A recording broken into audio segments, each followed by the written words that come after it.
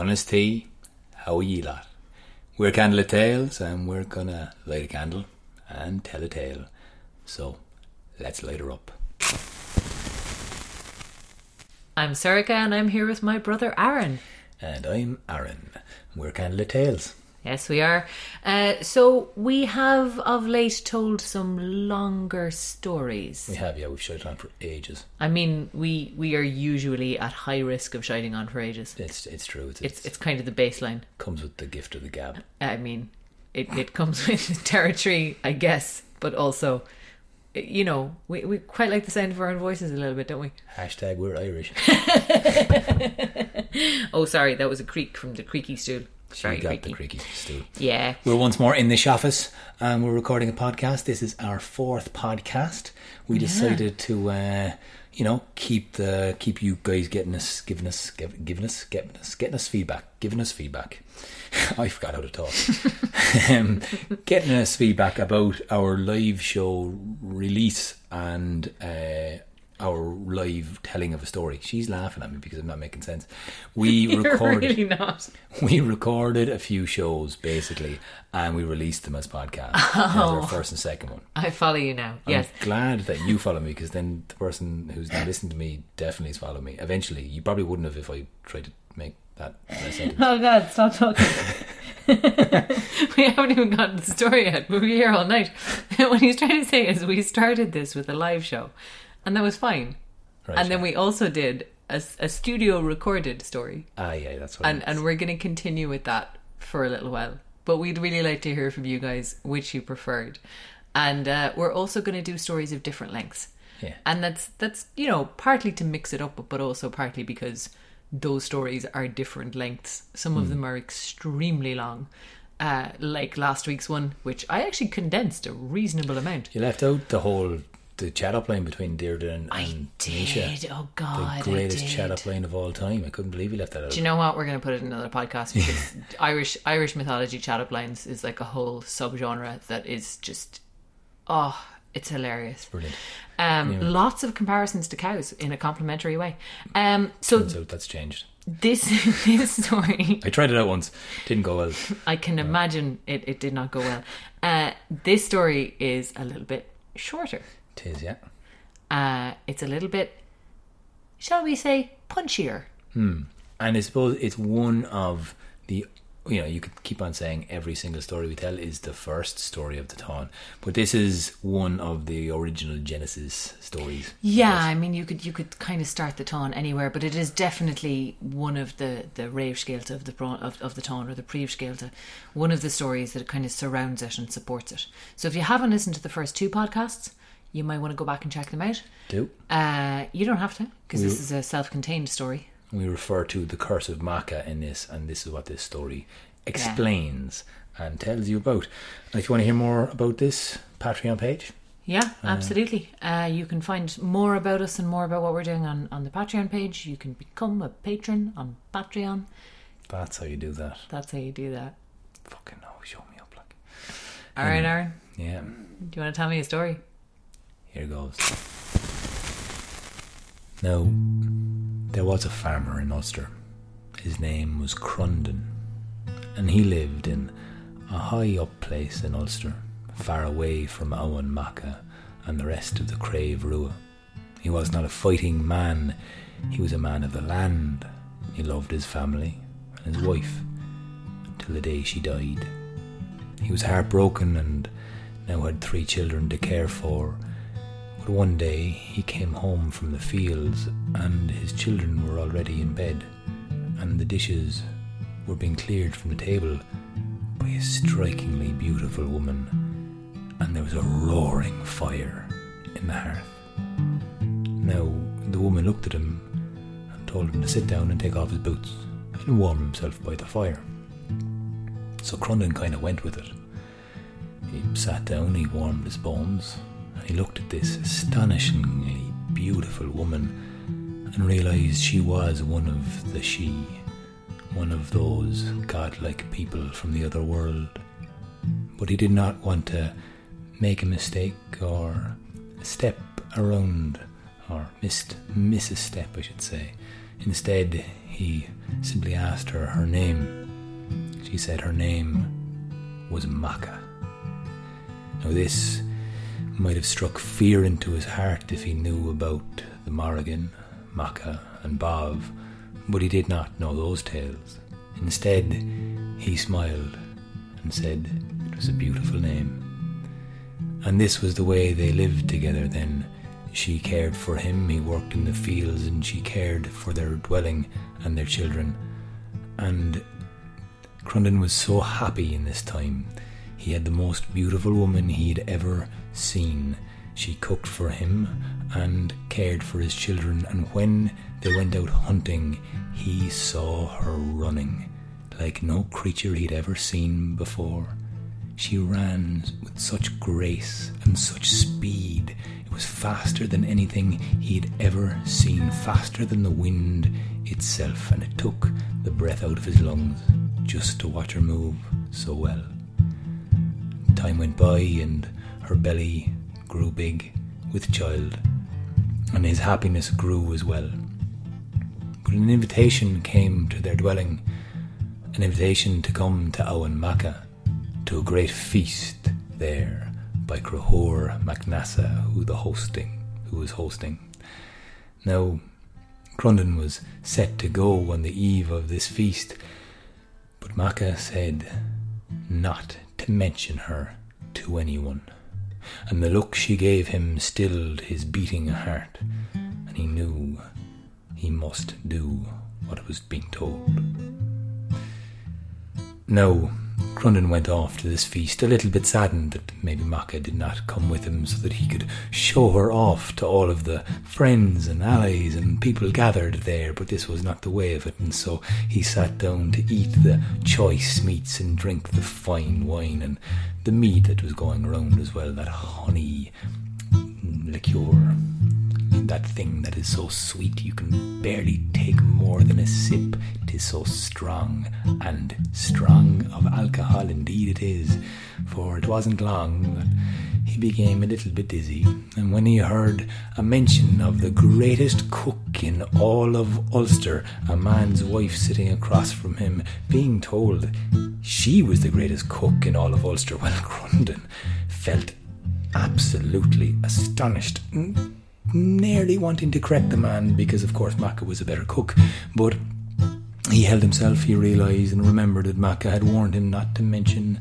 anything about her, so he swallowed this bit of information along with his pride and supped a little bit more on that sweet, sweet mead.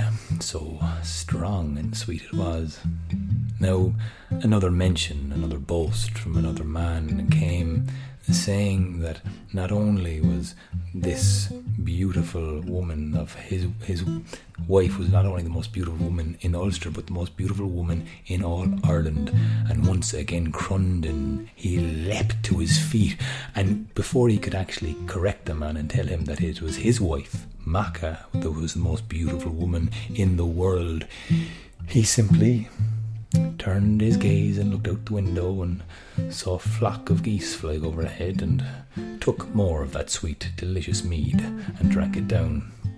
Now at this stage, Crundon was, well, he was bollocksed. Let's not lie. He was very drunk, and he didn't give a flying fuck what he was going to say next, because at this stage he'd obliged his wife and he'd made sure he hadn't said anything about her, and he was eating and he was drinking and he wasn't really caring where his elbows were resting, and he was just a bit more jovial and leaning into the table in that sort of way. And then the king, Crahor MacNassa, raised a glass and thanked everyone for coming. After all, he told the people there that the reason he wanted all of the people to be here with him was to raise this glass to the 2 horses he had just bought and purchased. The 2 horses were the fastest creatures in the land, he said. Now at this, Crundon called out, "Ha! Not as fast as my wife." Now, he didn't really say the words as the words just fell out of his face, and he realised it. He didn't really say that in his head at all. He'd said it quite loud, and everyone had heard it, and everyone was shook. You cannot say anything against the king, and you cannot correct him. Now with this, Cruthór Mac Nessa stood and glared at Crondon. "How dare you," he said, "how dare you take these words and turn them on their head? You'll have to prove it." Now, everyone called out, "Where's your wife? How can you prove it? You'll have to race against the horses. Crondon, you fool, you're drunk."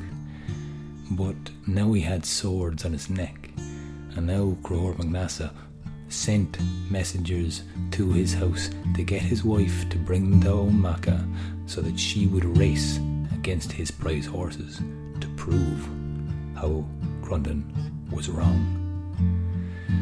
Crondon begged and pleaded. He said it was a mistake, he was wrong, he was drunk, it was a mistake, but he sobered up in those moments with those swords and that cold steel on his neck. But it wasn't long till Macha walked through the door, and everyone's breath was sharply inhaled as they saw the fierce beauty of this woman. And everyone saw she was heavily pregnant. Now, Cruthór pointed his stiff finger towards the racetrack, telling Macha that she would have to race his horses to prove the point her foolish husband had made. She begged and pleaded and looked around at all of the men in the hall there and asked them, "Please, look in your heart. See that you've all come from women. Not to let this happen. To stand up for her. She just needed one man." But not a one of them looked in her eye, and all allowed it to go on. As Crondon fell silent and watched, his eyes weeping.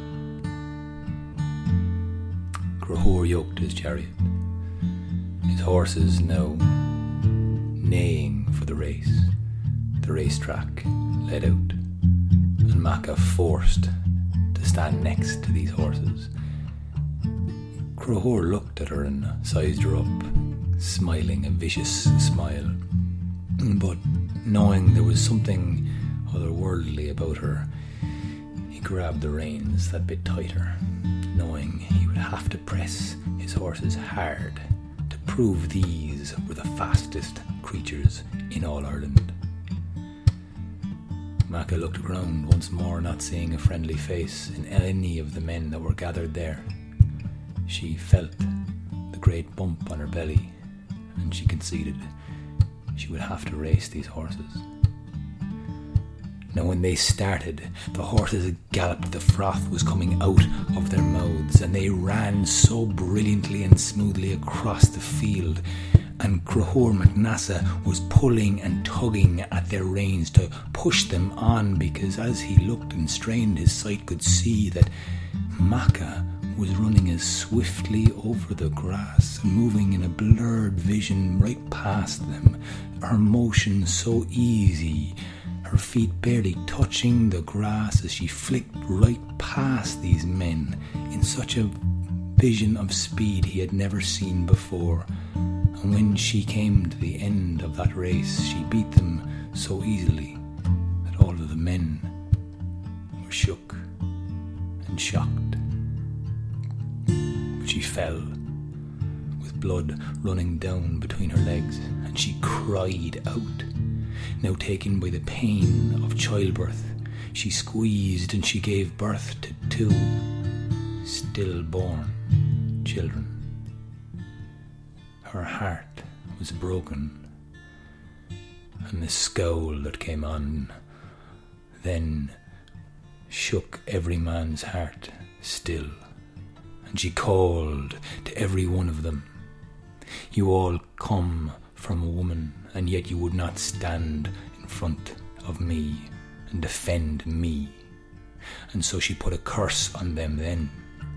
She said whenever the fighting men of Ulster need their strength the most, they would be struck down by the pains of a woman in childbirth for 9 days and 9 nights, and lie sleeping for 9 days after that. And this curse will last for 9 generations. And it will strike any fighting man who is able to grow a beard on his chin.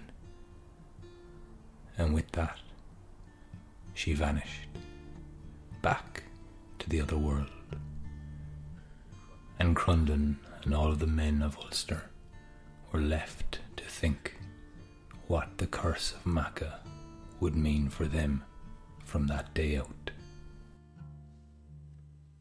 Are we ever going to tell a story that doesn't end horribly?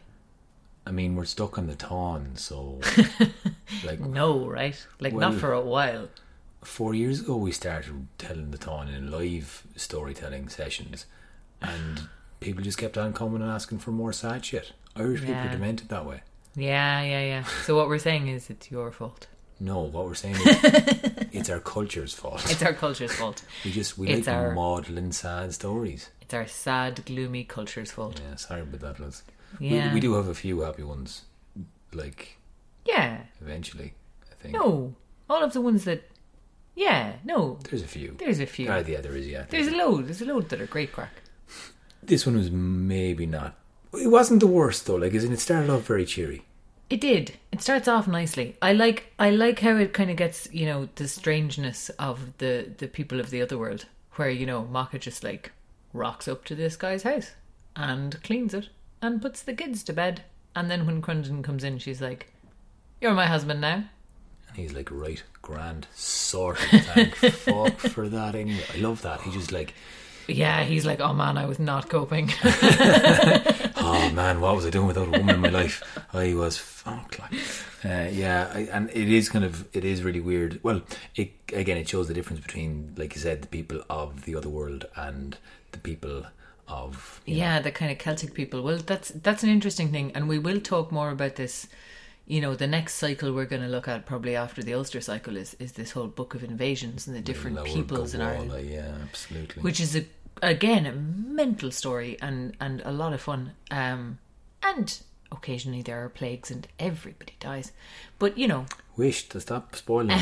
Spoilers. Let's talk about this story. Let's talk about this story. Well, yeah, the only reason I mentioned that was to kind of get in this idea of there are other peoples in Ireland, and the interesting thing about it is that even if they go away, they never really quite go away. The things that they did still matter, and the Tuatha De Danann particularly had this reaction to the Celts who arrived as the sons of Mill, and they kind of said, right, they lose the deciding battle over who will reign, and they say, right, we're not going to stay under anybody else's rule. We are going to go and just live in a slightly parallel other world that's kind of supernatural but also still kind of here. And the old John Moriarty's quote always comes to my mind, when you start talking about peoples who've come here, who've had an exchange with the land, who've lived here. Yeah. The land remembers, the land retains, and if you walk through places, Moriarty says, you might just feel a bit of sadness come on you, and all of a sudden you take something that's been given to you from another source, but you're not quite sure where that came from. Yeah. 'Cause it's been retained in the land. So absolutely. Yeah, and that's I like that there's that sense of presence in the Irish landscape in a lot of these old stories. And, we have in this story a real location of Owen Macha. Navan Fort. Yeah, and still there. King Crahor MacNassa. So he's an early king at this stage, right? The timelines are always a bit of a mindfuck in these stories. But yeah, he's not this is not long into his kingship. This is sort of around the same time as the Deirdre, initial decision.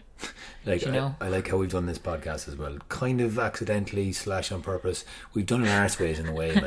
I know the chronology of myth is a bit mad. Do you know what? Anyway. We're just getting everyone used to the fact that if you like chronology, you should not listen to us. Because we told the Taun, then we told the backstory of Deirdre, and now we're telling the first backstory of Macha. And now we're telling it different. And you know what? At a later date, we might even tell you how everyone was born, which is a further backstory. Very true, yeah. They're all great stories as well.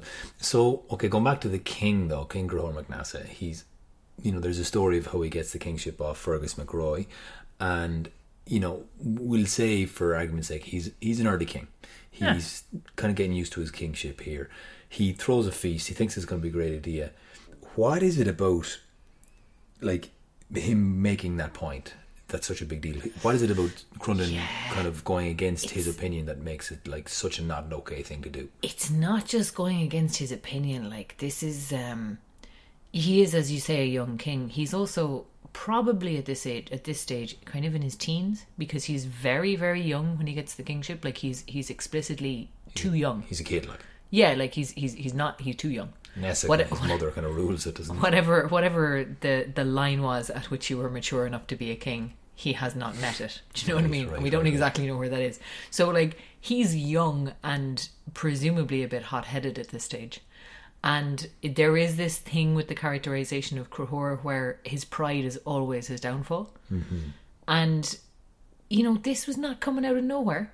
This was a culture in which your status was incredibly important, and, the way people treated you and the deference they gave you indicated your status.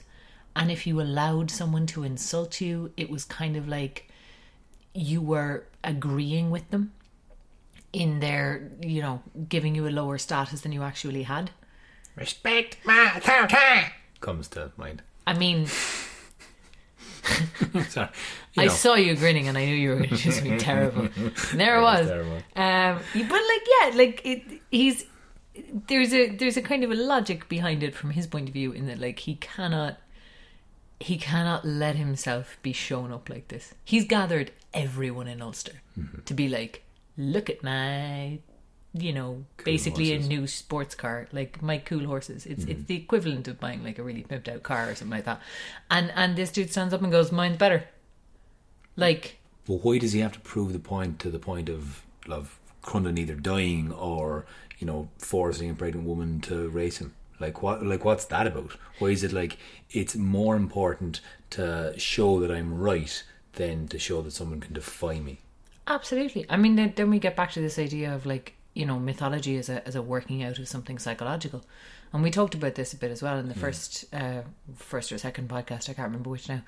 This idea of like constant escalation, the folly of not backing down when you're clearly in the wrong. And I think there's something of that, there's something of the same kind of idea happening here, where yes, he has a certain amount at stake in terms of reputation. It would probably look odd if he had let that go initially, but it's really not okay what he does to Macha as a woman who's pregnant. Like, there's no suggestion here that like any of the Ulstermen are being reasonable in this. They all shy away from it, don't they? They're all like, I'm not dealing with that. No, not putting my head in the line. They don't stand up for her, which is the issue. With it, and that's why her curse is so... I always think you find this in kind of mythological goddesses. They're very surgical in their revenge. Mm-hmm. You know what I mean? It's very directed. And it's very directed in this case as well. She's taking because they don't use their strength to defend someone who needs defending. She's like, right, fuck yous. You're not having it then. So you mentioned the Morrigan as well. Now, that's... Did I mention that, or did you mention that? You mentioned Macha, sorry. Yes. And in the story I mentioned the fact that the Morrigan has a triple aspect to her, or has sisters. I'm not sure which it was. Macha, nobody is. No, I'm not sure. There was the Morrigan, Macha, Bov, and that was the Marignu. The Marigna. So there's a couple of theories about this, and tell me more about that. Out of interest. Again, this is the kind of thing where there isn't a right or wrong answer to this. There are a lot of different opinions. So there's a war goddess, possibly, who is called the Morrigan, The is important. Status. Yeah. Like she's the Morrigan, you know, she's the only one. But there's also there are two other goddesses, and these are Macha and Bove, that are also have a heavy association with war, and they're supposed to have had the same mother. So there's a question about whether they are, you know, three sisters or maybe three aspects of the same goddess. There's a lot of tripling in Irish myth, which some of you might have noticed already. We had a bit of it last time with Nisha and his two brothers. But there's a lot of this kind of like this tripling effect. And actually, interestingly enough, Macha on her own, there's three of them. So the Macha of this story is actually the third of three Machas. There's also a warrior queen Macha who traces out the shape of Awan Macha with her brooch, and that's why it's called Awan Macha. There's the story that we heard before, in which Awan Macha is translated as the twins of Macha, and that race is the reason that it's called Awan Macha. Which makes no sense if they were all invited to Awan Macha. I mean, but listen, timey-wimey. We're not here for sense. We're here for myth. Yeah, and then the original Macha, the first Macha, was the wife of Nemed, and Armagh and Awan Macha are both named after her. Armagh. Ard Macha, the high place of Macha, is what that county translates as. That's a place in Ireland for anyone who's listening who's not from Ireland. That's mad. Yeah, there's a whole fascinating folklore and etymology of place names that is a whole, like, basically Google Maps folklore project that I will do on one of the years. Yeah, you know, it'll be on our Patreon page as a goal. You know, yeah. Give Sorga a year where she doesn't have to do anything else, and she'll get this done. I won't let you do that. Yeah, that's unrealistic. So, if Macha is one of the aspects of the Morrigan, let's, for argument's sake, say she is. Sure. She kind of crops up mysteriously. She kind of gives Crundon a bit of an ill omen. Don't mention me. And of course he's going to fucking do it. He can barely keep his tongue in his mouth as everyone's boasting about their great wives and their great whatever it is. I think we made that up. No. Like, that's, we joined dots. But like, but at the same time, he's told specifically whether or not it was a poetic license on our part or not. He was given specific direction not to mention it, and therefore I think the reason we put that in is because this was a boastful culture in a way that kind of modern Ireland isn't. So it would have been an expected thing for him to kind of brag about his wife and his stuff, and but yeah, I mean, in a sense of like, you can see that ending coming. Does she maybe set him up a little bit? I think that's a bit of a metatextual way of looking at it. I don't think from the inside of that story, I'm not sure about that interpretation. But it's possible. Because the Morrigan, like, she crops up over this story again and again and again. She does. She really does, and she's very much present in the background of this, which I think is, we've done comparison tellings of the Táin alongside the Iliad, and pulled out some of the similarities and contrasts there. And that's one of the huge contrasts, is the interventions by the gods of the Greeks are very, very fire and fury, like you wouldn't miss them. But the Tuatha De Danann operate in a totally different way. Subtle nudges, they're little. Yeah, they're very subtle. They maybe that wasn't them. They're they appear in dreams, or they give prophecies. And they turn up in the forest and you don't know who they are, and they turn into crows and then they're gone, or they walk through in a mist and no one can see them. And there's all this kind of like, are they or aren't they? You know what I mean? They're much more ambiguous. It's that kind of shadow at night. Did you turn around and was there someone standing there, or was there? There was. It was a Tuatha De Danann. Fun fact on Tuatha De Danann. Now, this is something that Caitlin passed over to us. A fan of Candle Tales. She's offered me a big book to read, and I found this out recently, and this is kind of mind blowing. The Tuatha De Danann translates as the people of the goddess Danu, and I've been asking countless number of people, who the fuck is Danu? Right? Nobody knows. They named the Danube after her and then forgot her forever. There's a huge amount of like really partial evidence that there was this massive goddess in Europe called Anu or Danu. She was huge, like just Like, looking she massive was- feet, tree trunk thighs. That's not what I meant. She was massive. Like. But actually, we don't know. We don't know. Because all of the stories of her have been lost, and I don't think they have been lost. I think they were deliberately suppressed and erased. The old So patriarchy doing its well, job like there. it was a massive edit job. But the only surviving traces of Anu are there's a couple of Anus that crop up as kind of witches in various different parts, and the name of the Tuatha Dé Danann, the people of the goddess. And so what I read recently was back in 900 BC, between 900 and 1200 is the first ever mention of unrecorded mention of BC or AD? Oh, 80, like the one after. Yeah, before 80, yeah, sorry. Yep. Yeah, my bad. See, not an expert, lads. Anyway, read this thing I in think a it's book. called CE these days, though. Is it? Yeah. Well, it was all about your man Anyway, on the cross. CE. Anyway, between the year 900 and 1200, then when they started counting, there was time before that. That was the first time they were ever referred to as the Tuatha Dé Danann. Before that, they were only ever called the Fir Dé, the God people.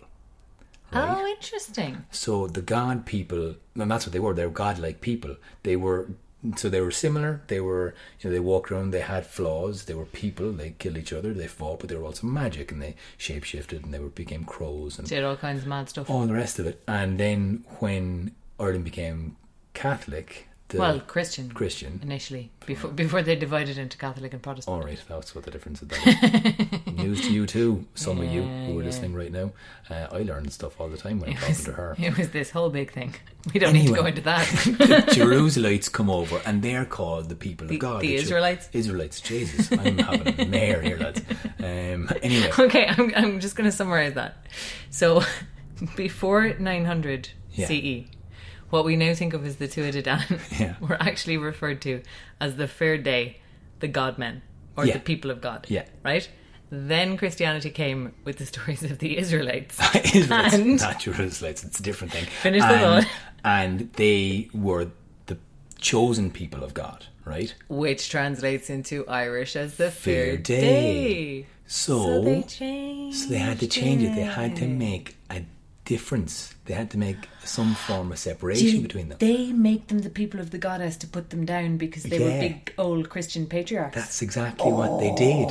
So they became the Tuatha Dé Danann only after Catholicism came here. So they kind of demoted the God people, the Fir Dé, and they said they're the people of that goddess. But what you really want to be doing is what they didn't know was that was not a demotion, because fuck them. Or, like if you're a Christian and you have loads of money, you want to support us on Patreon, do that too. Aaron, you're such a hooer.